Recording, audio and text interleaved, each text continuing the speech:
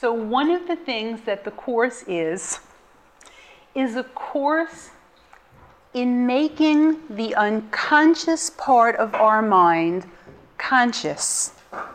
And another way of saying that is, it's a way of making the unconscious relationship that we have with God conscious to us by seeing what it is that we're projecting onto other people.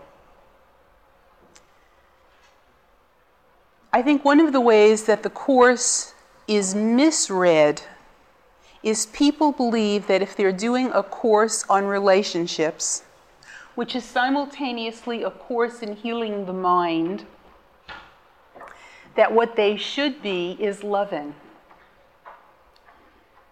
A Course in Miracles, if you really read what it is saying, is not a course about being loving. It is not a course about pretending to be loving. It is not a course about being nice.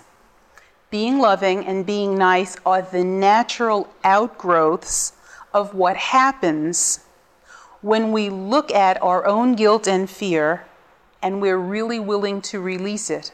As you release guilt and fear, you are naturally kinder to the players in your life.